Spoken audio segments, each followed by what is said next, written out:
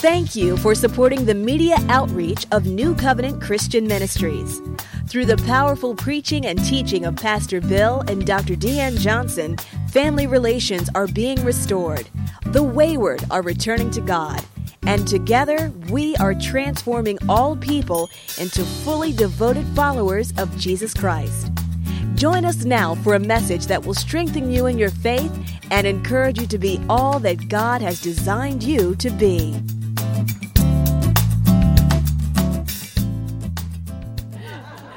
So turn with me to Psalm 27, and we're just going to walk through the word. Amen. I love it because the word is a lamp unto our feet. It's a light unto our path. Amen. And God uses it to strengthen us and to give us what we need. I'm thankful for the word. Somebody say, I love the word. I love the word. Hallelujah. We are going to read this psalm. We're going to read it in its entirety because there's something that I want you to see in it. So we're going to take our time. We're going to walk through it. We're going to read it in its entirety, beginning at verse 1. And we're going to take it all the way to verse 14. But Psalm 27, when you have it, say amen. And we're going to read from our New King James Version.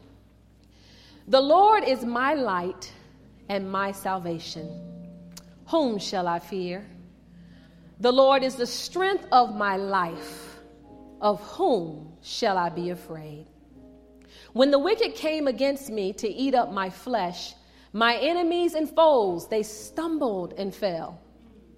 Though an army may encamp against me, my heart shall not fear. Though war may rise against me, in this I will be confident.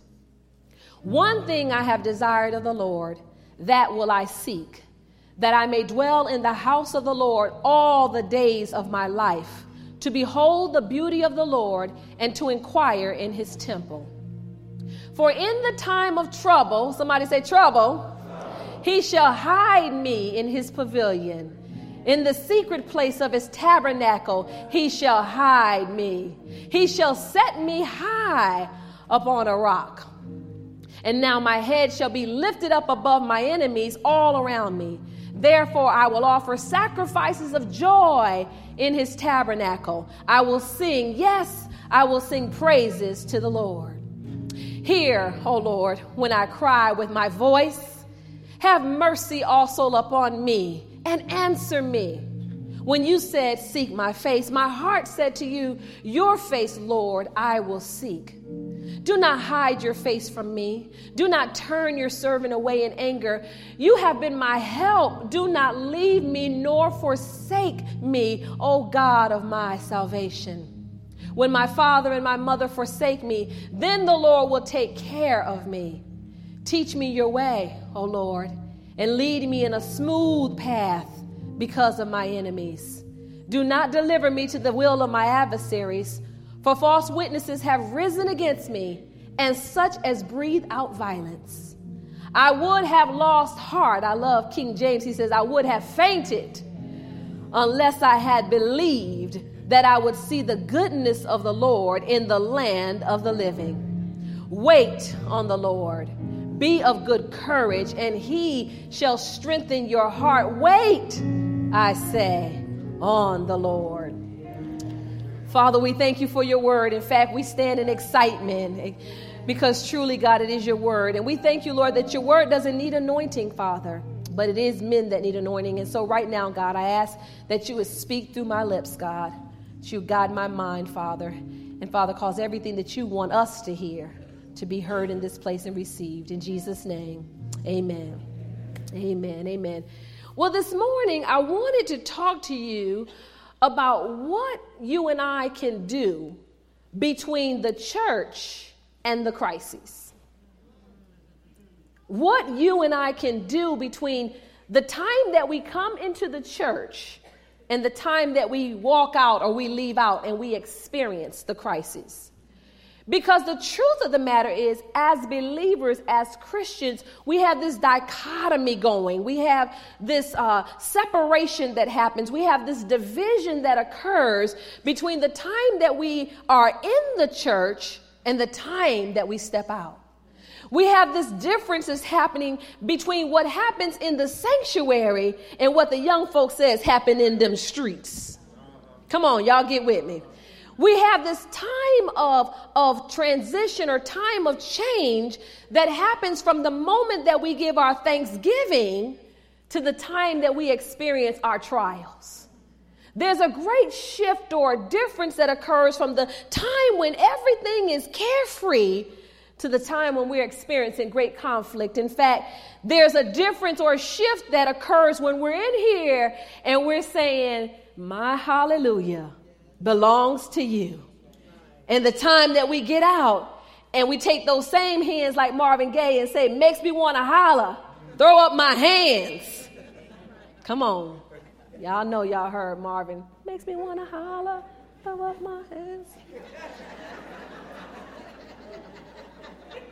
Somebody say it's a shift. It's a shift. There's a difference. There's a difference.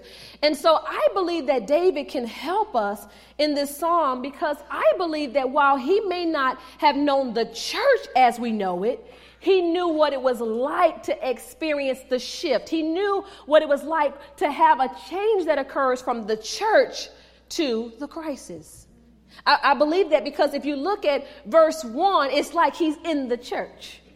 So if you look at verse 1, he's in the church. He said, the Lord is the light of my salvation. Whom shall I fear? The Lord is the strength of my life. Of whom shall I be afraid? He's in the church. Somebody says in the church. But then in verse 7, he goes to the crisis. Hear, O Lord, when I cry with my voice, and be gracious to answer me. But then he goes again back to the church. Look at verse 2. When the wicked came against me to eat of my flesh, my enemies, they stumbled and fell. And so David's having a great time. He's like, oh God, we got this. But then verse 8, he goes back to the crisis. When you said, seek my face, my heart said, Lord, I seek your face. I don't know where else to go, God. It's got to be with you. And then he experiences the church again. Look in verse 3. He says, though an army would encamp against me, I ain't scared. War rise against me, I'm confident about this one thing. But then all of a sudden in verse 9, he goes back to a crisis. Don't hide your face from me, God. Don't turn your anger, God. You my help, God. Don't leave me. Don't forsake me. So I believe that David understood what it was like to move from the church to a crisis. There's a confidence that we have when we're inside of the church. There's a confidence that we can share with one another when we're together. A person can ask you how you doing. You say, oh, I'm blessed in the Lord and highly favored. But then as soon as we go out the door, we experience some kind of crisis. And all of a sudden that blessed turns into, I'm about to cuss somebody out real. There's a shift. Come on. I'm not going to get in the car with you on 285, but I know that we all have a transition that occurs. There's a great confidence, a great declaration when we're in here. We're saying, by his stripes, I am healed. And then we get in the doctor's office and he starts giving his report and everything in us starts dropping. There's a shift. Somebody said there's a shift. But I believe that there's something that we can learn from David because he's on this great high in the first 6 verses, but all of a sudden in verses 7 through 12, everything seems to change. Now, lest we would give David a hard time, I believe that you and I have also asked the Lord, how long? I believe we have also been in our closets and we say, God, how many times do I have to keep going around this mountain, Lord? When are you going to relieve me of him or her? Or God, when are you going to make a change? I believe we've all been a David at some time in our closet when we begin to ask the Lord, how long? But David helps us because the truth is it's not the first time that he had ever asked God, how long? And I believe that because he's asked him, it gives you and I permission to ask him. But we've also got to be willing to follow the example because even though David asked him how long, in verse 13, he comes back and he says, I would have fainted. I would have been despaired. I would have been at the point where I could have lost my mind. He says, I could have lost my mind when Absalom, my only son, betrayed me and rebelled against the kingdom. I would have lost my mind had I not believed to see the goodness of the Lord in the land of the living. He said, I could have lost my mind when Saul ran me down like a dog and tried to kill me when all I wanted to do was love on him. He said, I could have lost my mind unless I believe. I believe we can relate, because some of us said, I could have gone ballistic when they took my job from me.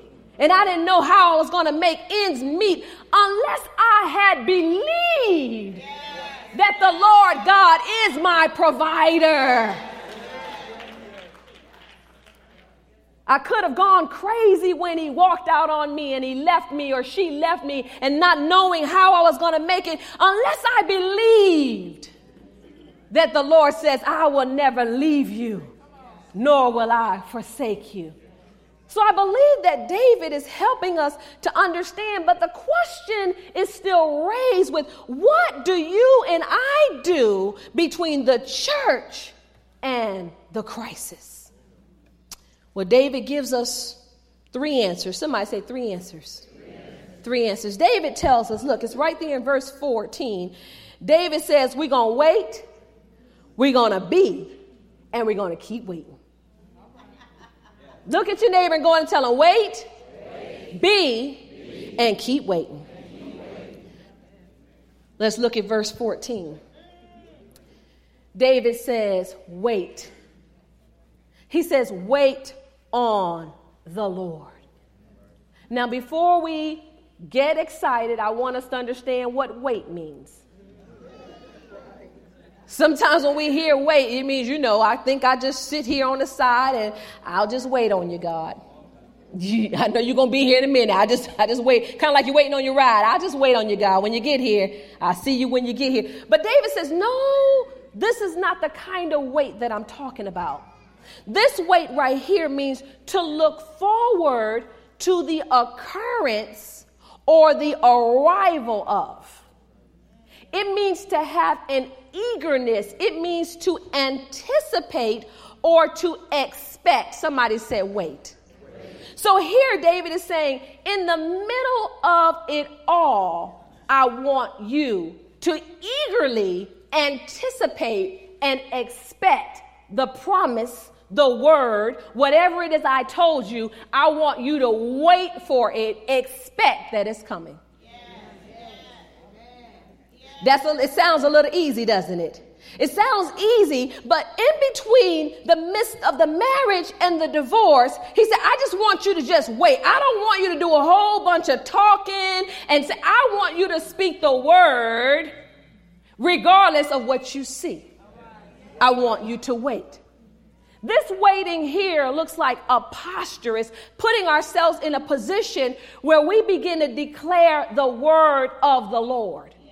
So it doesn't matter what we see with our natural eyes. He says this waiting says, I've already seen. See, faith cometh by hearing, and hearing the word of God. He says, I've already heard and seen what God has said about this situation. And while the situation may seem to be so off from what God said, I am going to eagerly anticipate the occurrence of God's word. I'm going to wait in the midst of sickness and healing. The Lord already said, by his stripes I am already healed. And so even though I'm going through this, I'm waiting. I'm eagerly anticipating the healing that he's already said is going to come forth for me. So David says there's something that we have to do. We have to get in a posture of waiting, of understanding what God said about the situation and speaking the word, expecting it. Have you ever been in a place where you were looking for someone to come? They told you that they were going to be here at a certain time. You were waiting on them. And so you found yourself getting prepared for them. God said, it's the same thing. I want you to get prepared for the word. I want you to expect the word to arrive at any time. I want you to expect the word on your situation to knock on your door. You don't know when it's going to come. You don't know how it's going to get there. But you say, God, I'm waiting on you. He He says, I want us to wait on it. I want us to wait. I'm always so moved by discipleship because I believe that it's important as people of God that we become followers of Jesus Christ, that we are discipled. The only way that we can be discipled is, first of all, we have to become a disciple, and then we have to make disciples. Many times we think that discipleship is just up to the discipleship team. They ought to do it. But God's given each of us, you and I, a mandate to make disciples. In Acts 14, I find it very interesting that Paul has just been beaten. He has been dragged through the streets. He has been left for dead. In fact, they thought that he was dead. And all of a sudden, Paul gets up and he returns to preach the gospel of Jesus Christ. And not only does he do that, but the Bible says that many more disciples were made. And then Paul goes and he picks up Barnabas. They leave there and go to Derbe. And while they're there, they preach a little more and leave there. They go to Iconium and they go to Antioch. It's in your Bible. But what's most amazing to me is that Paul says to them, you think that being a disciple is easy. But I want you to understand, listen to what he says. He says that unless you go through tribulation, unless you experience trials, you cannot enter the kingdom of God. So we've done, in many cases, a disservice to you. Because what happens is you think that when you come down the aisle and you give your hand to the pastor and your heart to God, everything's going to be good. We're going to skip on into the sunset. I got saved today. I got saved today. But the reality is the moment that you and I accept Jesus Christ, at that moment, the enemy says it's on now. He didn't have a problem with you before when you were hanging in the club. He didn't have a problem with you when you were sipping on gin and juice, laid back with your mind on your money and your... Come on, I'm coming for you today now. I'm coming for you today. You didn't have a problem with that. He said, I don't have no problem with that. The problem he had is the day that if you don't sip, don't worry, we ain't talking about you. The problem he has is the day that you and I decided that now I accepted him and I'm moving on in the things of God. That's where the problem comes. He says, so expect to receive tribulation. But I love what Jesus says. He says, in this world, you will have tribulation. But what? Be of good cheer, because I have already overcome the world. I've already overcome sickness and disease. I've already overcome hell and the grave. I've already overcome it. He said, so you be of good cheer while you're going through. Go ahead and smile about it, baby. Because you got to go through in order to enter the kingdom of God. So he says we got to wait on the Lord. One of the very tactics that the enemy uses is he uses this place where he wants to weary you. He wants to break you down. He wants to cause you to doubt. He wants to cause you to feel like, this thing right here with God, it really ain't all it was caked up to be. Maybe I ought to just really go back to what I was doing. He wants to cause you to believe that God can't come see about you.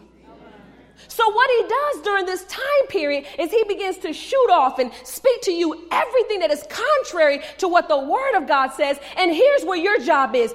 In waiting on God, you got to come to know God. And you got to know God's word.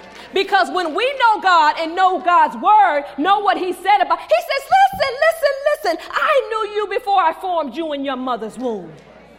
I already knew what it was about you. I knew you before you even came out, before you were even a thought. I already knew, and I had plans to prosper you.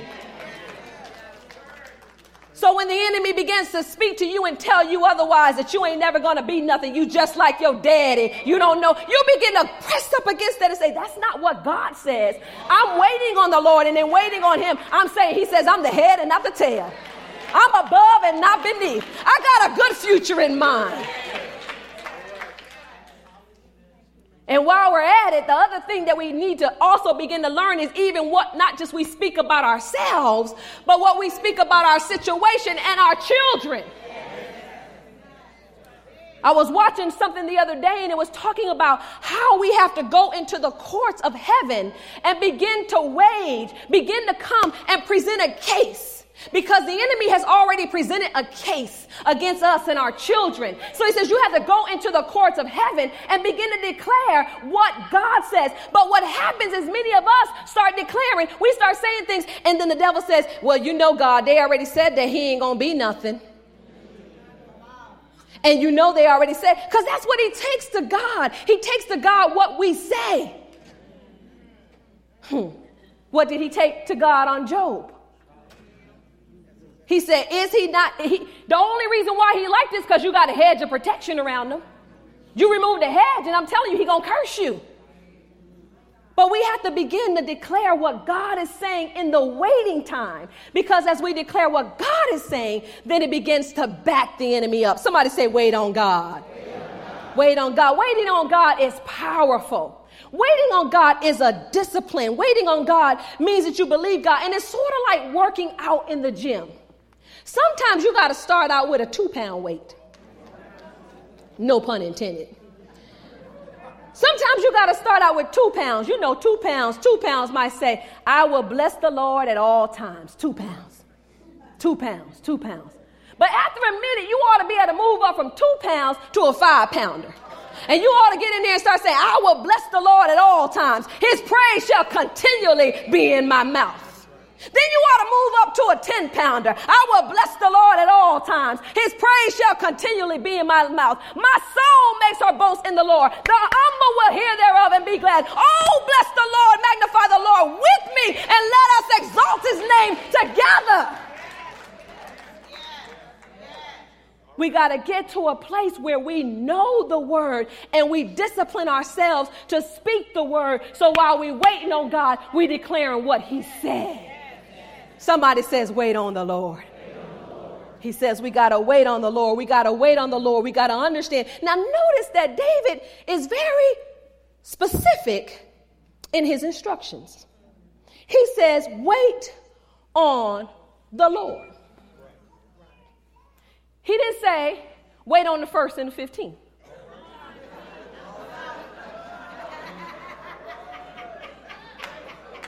Because some of us, everything we're doing is relegated on our paycheck. So when somebody asks us something or we want to do something, God could have already told us that's what he had. That's the plan for our lives. But what we'll tell a person is, you know, I get paid on the 15th. But the Bible says, wait on the Lord. If you look in some of your Bibles, it has capital L, capital O, capital R, capital D. Is that in some of your Bibles? That's because he's talking about Jehovah. He's talking about Jehovah. He's talking about Yahweh. He's talking about the all-sustaining God. He's talking about the covenant-keeping God. So when he tell you to wait on the Lord, he ain't just talking about wait on anybody. He said you wait on, if it's your sickness, you wait on Jehovah Rohi, who is the Lord God, your healer. He said if it's money you need, you wait on Jehovah. Jehovah? Come on now, your provider. Who's your provider? Come on and give it to me. Jehovah Jireh, who's your provider? If you're in a place where your mind is racking and you need peace, he said you need to wait on Jehovah Shammah, who is the Lord God of peace. He said if you're in a battle right now, you need to call on Jehovah Tsidkenu so he can be your banner. Whatever it is, you need to wait on the Lord. Woo! He said that's why you got to know what that little L-O-R-D means, because you got to know who you're calling on. Some of us calling on everybody else but God. He said you got to wait on the Lord. Somebody said, calm down, Pastor. Woo! You got to wait on him because he doesn't lie. Somebody says he doesn't lie. He doesn't lie. He doesn't lie. And then here's the second thing he says. Not only does he want you to wait on the Lord, but he says, be of good courage. He says, be of good courage, and he shall strengthen your heart. Now, if you notice, he says, be of good courage. That's one word, courage. It means to be strong. It means to be powerful. But listen to this. It also means to become strong. So it's this process that's going on. It means to keep up your spirit in the midst of the greatest dangers you can see. He said you got to keep your spirit up. But notice this. He says, you be of good courage, and he shall strengthen your heart. Now, what I love about this is this word right here. Both of these words are words that are used dually. They're used together. They're a part of a war strategy. And they're a part of a war plan. So he's saying, you fix your spirit. You fix your mind. You fix your will. You fix your emotion, and God will fight. He says, you hold on, and God's going to hold you up. He said, there's a part that you do where God's going to give you this providence. He's going to give you this guidance in the war but you got a part. Your part is to show up, and God will show out. So he says there's this peace that you and I hold where we have to be of good courage. We have to be in a place where God says, I will strengthen you. I will grow you strong, but you have got to show up. If you notice, he used this word with Joshua. Joshua 1:6. Joshua's getting ready to go into battle. And God is going to fight the battle for him. But he tells Joshua, he says, be strong and of good courage. Joshua's getting ready to go into battle. He tells them he says, don't be afraid. Don't allow what you see to cause you to cower down and become timid. Trust that I'm going to show up on your behalf.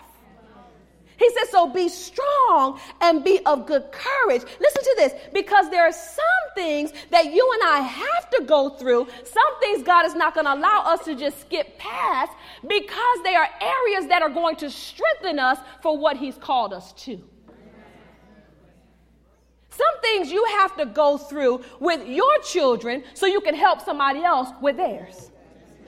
Some things you have to go through with your healing so you can help somebody else get theirs.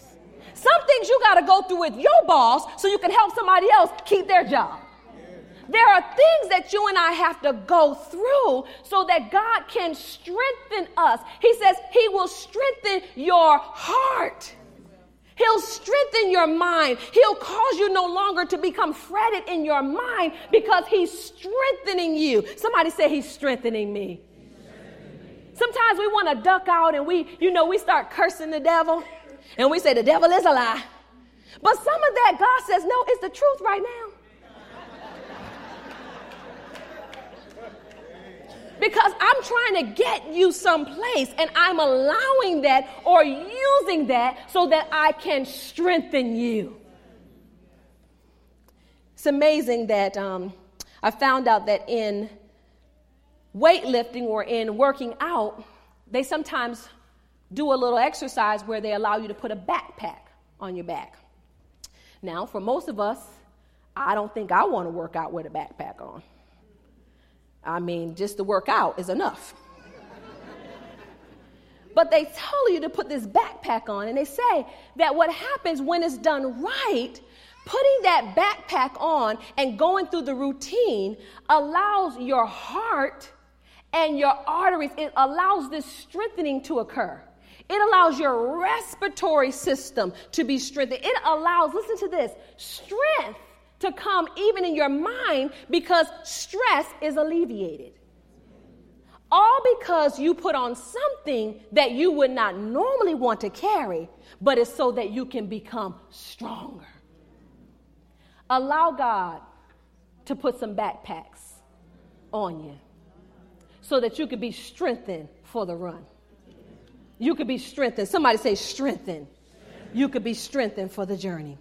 Listen to this. So he says, the first thing he tells us to do is to do what? Wait. He says wait. Second thing he says is be of good courage. Be of good courage. Is this benefit that comes with it. God's going to strengthen your heart. But look at the last thing he says is wait. I said wait on the Lord. You say, well, you already told me to do that. So what do you mean, David? Why are you saying that again? Because he's saying keep waiting. Keep waiting. How long? Keep waiting until you see the manifestation of the promise. How long, Dave? Keep waiting until you see what God said about your situation come to pass. Keep waiting. Keep speaking what God has said and declared over your life and over your family and over your children. You keep doing that until you see it. See, the issue with us is that we live in a world where everything is instant. We like instant grits. We like instant oatmeal.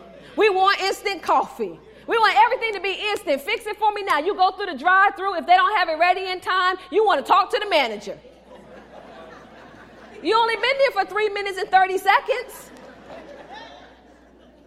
But he says, I want you to wait until you see it come. Let me tell you a story before I close. Back in the day, I used to catch the city bus. Y'all remember the city bus? Yeah, I used to catch the city bus. And I had gotten the city bus figured out, or so I thought I did, right? And so one day I was like, okay, I got time. I'm going to catch the city bus. And the bus is down here. I'm turning the corner. The bus stop is right there. And I'm looking like, oh, the bus is here. Wait, the bus is here. So I start running, wait. I'm running, trying to catch the bus, just running, trying to catch the bus. And the bus driver leaves me. So I got attitude, right? So I go back home. It's hot outside, too. I go back home. When I get home, get a ride. Next day, I cannot wait to see the bus driver. Oh, I'm going to tell the bus driver something. I got some words for him. Bus driver, I'm going to get there early. I get there early. I'm waiting on him. Bus driver pulls up. I said, why you leave me yesterday? He said, he just looking at me. I was like, I was coming. Didn't you see me? I was yelling. You saw me yelling. I'm hollering for you. Why you leave me? He just looking at me. I'm just going on. And then finally he looks at me. He said, ma'am. He said, people wait on the bus don't wait on people.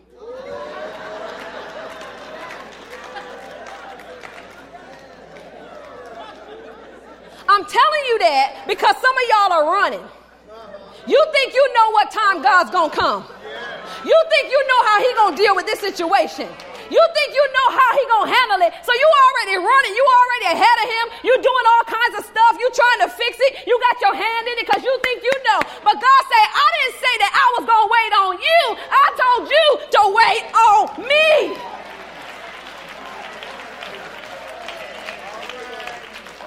He said, because when you wait on me, they that wait on the Lord shall renew their strength.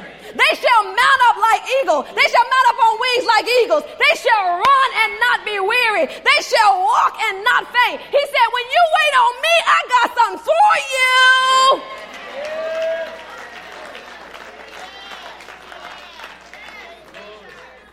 He said, stop trying to figure it out. Stop trying to think, because you said you already know. He said, the reason why you keep circling this mountain is because you won't wait on me.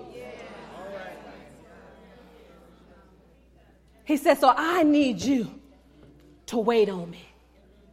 Keep waiting. Keep waiting. How long? Until you see it. Until it manifests itself.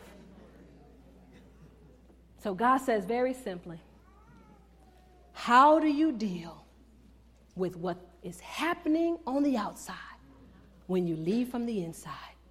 Is you got to learn how to wait. That's speaking the word, declaring the word. You got to learn how to be of good courage. Let me strengthen your heart. And then you got to wait. Keep waiting. Amen? Amen.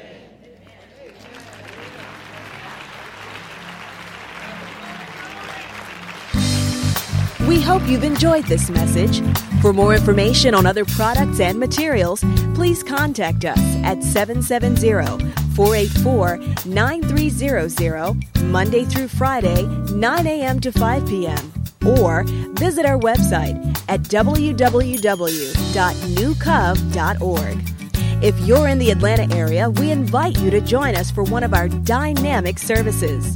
Once again, thank you for receiving the living Word of God from New Covenant Christian Ministries, where we are transforming all people into fully devoted followers of Jesus Christ.